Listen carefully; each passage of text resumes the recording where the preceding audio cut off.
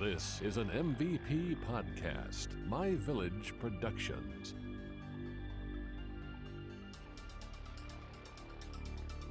Welcome to Unsolved America, a show where we explore unsolved mysteries throughout the United States. I'm your host, Tiffany. And I'm your host, Andy, and each week we will throw a dart at the map, and wherever it lands is the location of our mystery. This week I landed on New Jersey. New Jersey. That's a way to say it. The Real Housewives of New Jersey.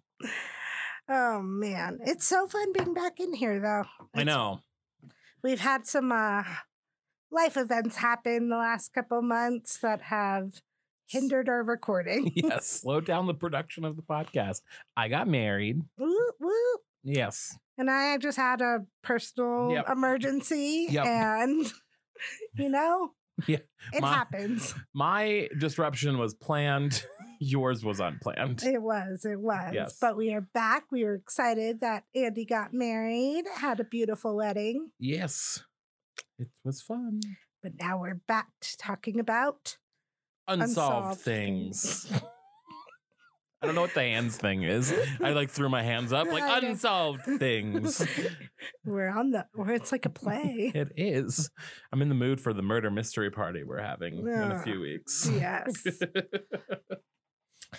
Alrighty. Well, we're going to talk about New Jersey, and we are going to talk about a little boy named William Ebenezer Jones, which I am living for Ebenezer. Absolutely. I'm just sad that it's a little boy. I know, but we don't know. Well, let's get into it. We don't know what happened. We don't know what happened. Did he get abducted by aliens? Maybe. Did the Bigfoot take him? We did talk about Bigfoot a lot before we got the on last break. 2 episodes were Bigfoot. We'll take a break from Bigfoot, people. Even though people apparently seem to like the Bigfoot content, though. Really? But they also saw a picture in Colorado from a satellite of... A Bigfoot? Yeah, of something out. We'll have to... Okay, we might do a short episode on Bigfoot in Colorado.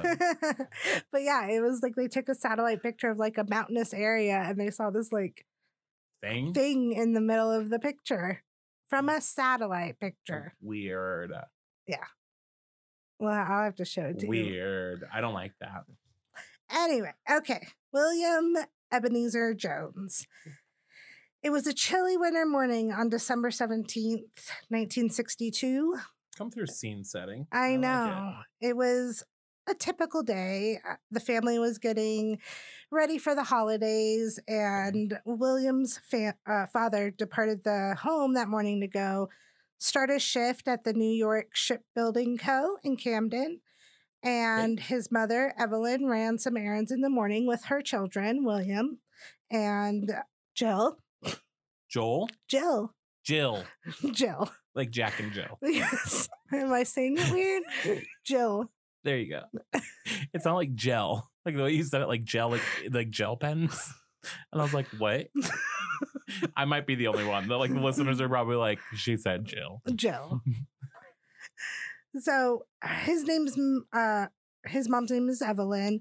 She was running errands with William and Jill. William got a haircut and they stopped at the bank. And when they returned home, William and Jill went to go play outside with the family dog. And it was a basset hound with a collie. So they have 2 little pups that they went to go outside to play with. And while playing outside with his sister, William was wearing this blue-gray snowsuit, a matching hat, and some tan high tops with yellow laces. So he was stunting. Yeah. He was stunting. Yeah. I want those shoes. I know. Those sound really cool. They do. Their mother, Evelyn, was watching from the window while looking after her youngest son and preparing lunch for the family. Okay. They lived on Taylor Avenue with the whole family, and the family was decorating for Christmas, which was fast approaching in a week. And there was even some presents underneath the Christmas tree already, which included some coloring books and a toy tank. But who knows what happened and if William ever got to play with those toys or any other toy. Foreshadowing. I know. because it was on that day that William vanished. So the toddler had bright blue eyes, big ears, and he had this scar on his arm. Okay. It was like a vaccination scar, and they say that it looks like a little giraffe, which is kind of cool. Yeah. I don't know how, but anyway. He loved dogs, he loved reading, he loved playing with toy cars, and he was just 3 months shy of his 4th birthday. At around 11:45, a neighbor spotted William on his own and suggested that he go back home. He was kind of far from the house or whatever it may be. He wasn't in the front yard. Okay. Then around 1, Evelyn heard a knock at the door.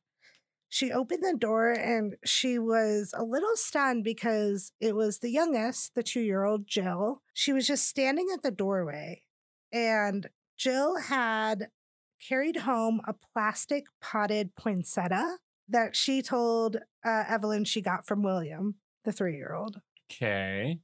Weird, right? That is weird. Yeah. She also told her mom that the boogeyman had taken William. Miss Jones rushed through the home and she was super frantic, and she ran up and down the street trying to look for William. And while searching, an unknown man approached Evelyn in his green car and asked, "Are you Miss Jones?" Evelyn didn't reply, and she didn't know the man, so she just was like, "This is weird. Who the hell are you?" Right, right. And she didn't ask for his name or anything. She literally just turned around and just kept searching for her son. Okay. And then afterwards, after not finding her son, she reported him missing. Okay.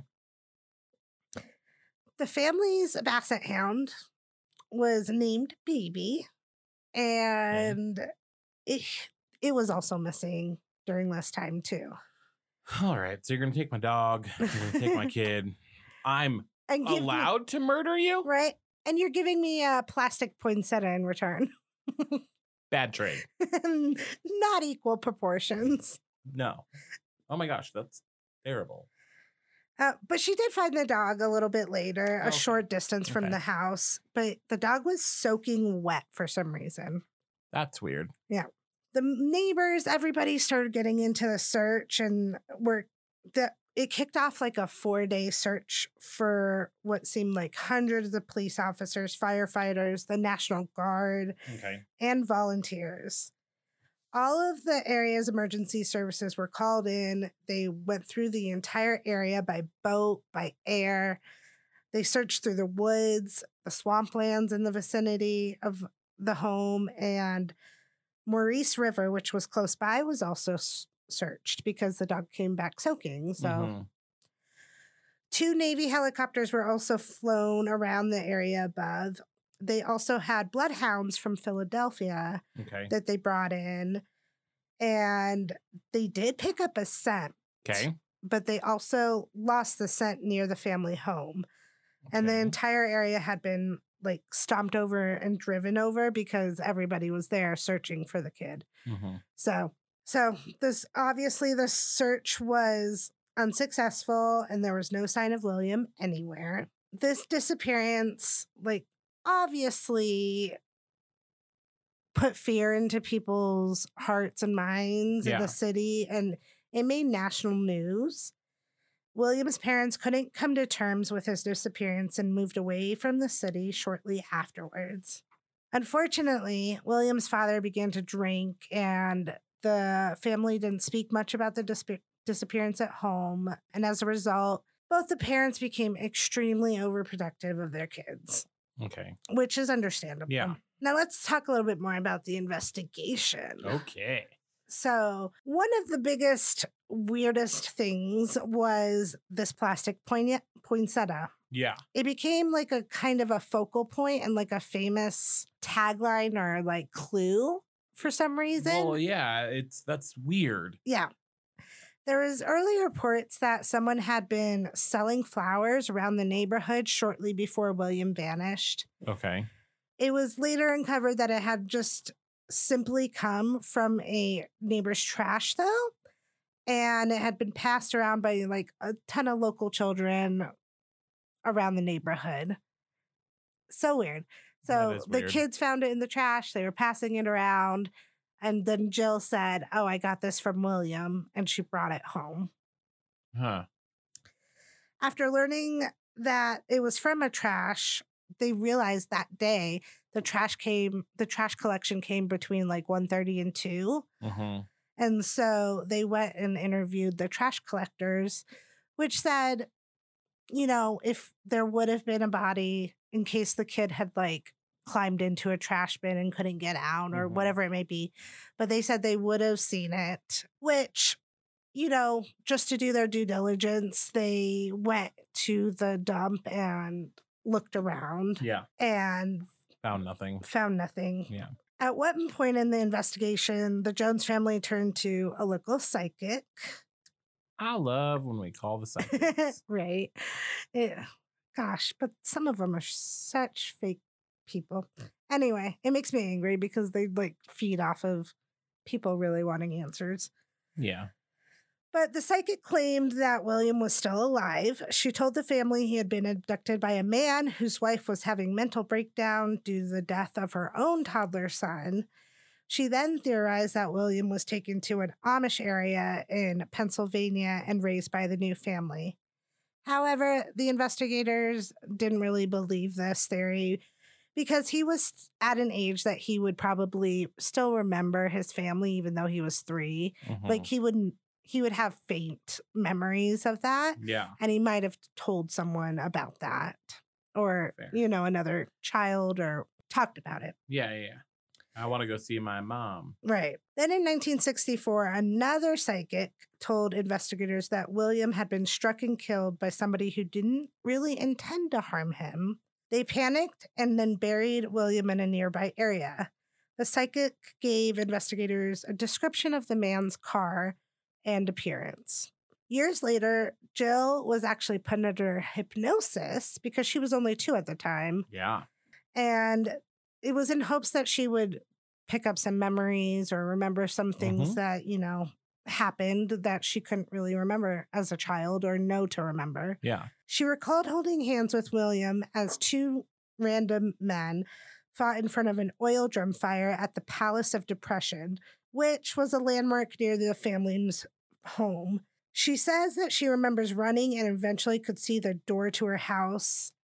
And then during the investigation, the Palace of Depression was, and I say Palace of Depression, let's explain what that is. It's a big mountain of discarded materials that people would go and like throw into a pile. Oh. It's weird. It's the 1960s, whatever it may be, It's also New Jersey. Yeah. Weird stuff happens Yeah. in New Jersey.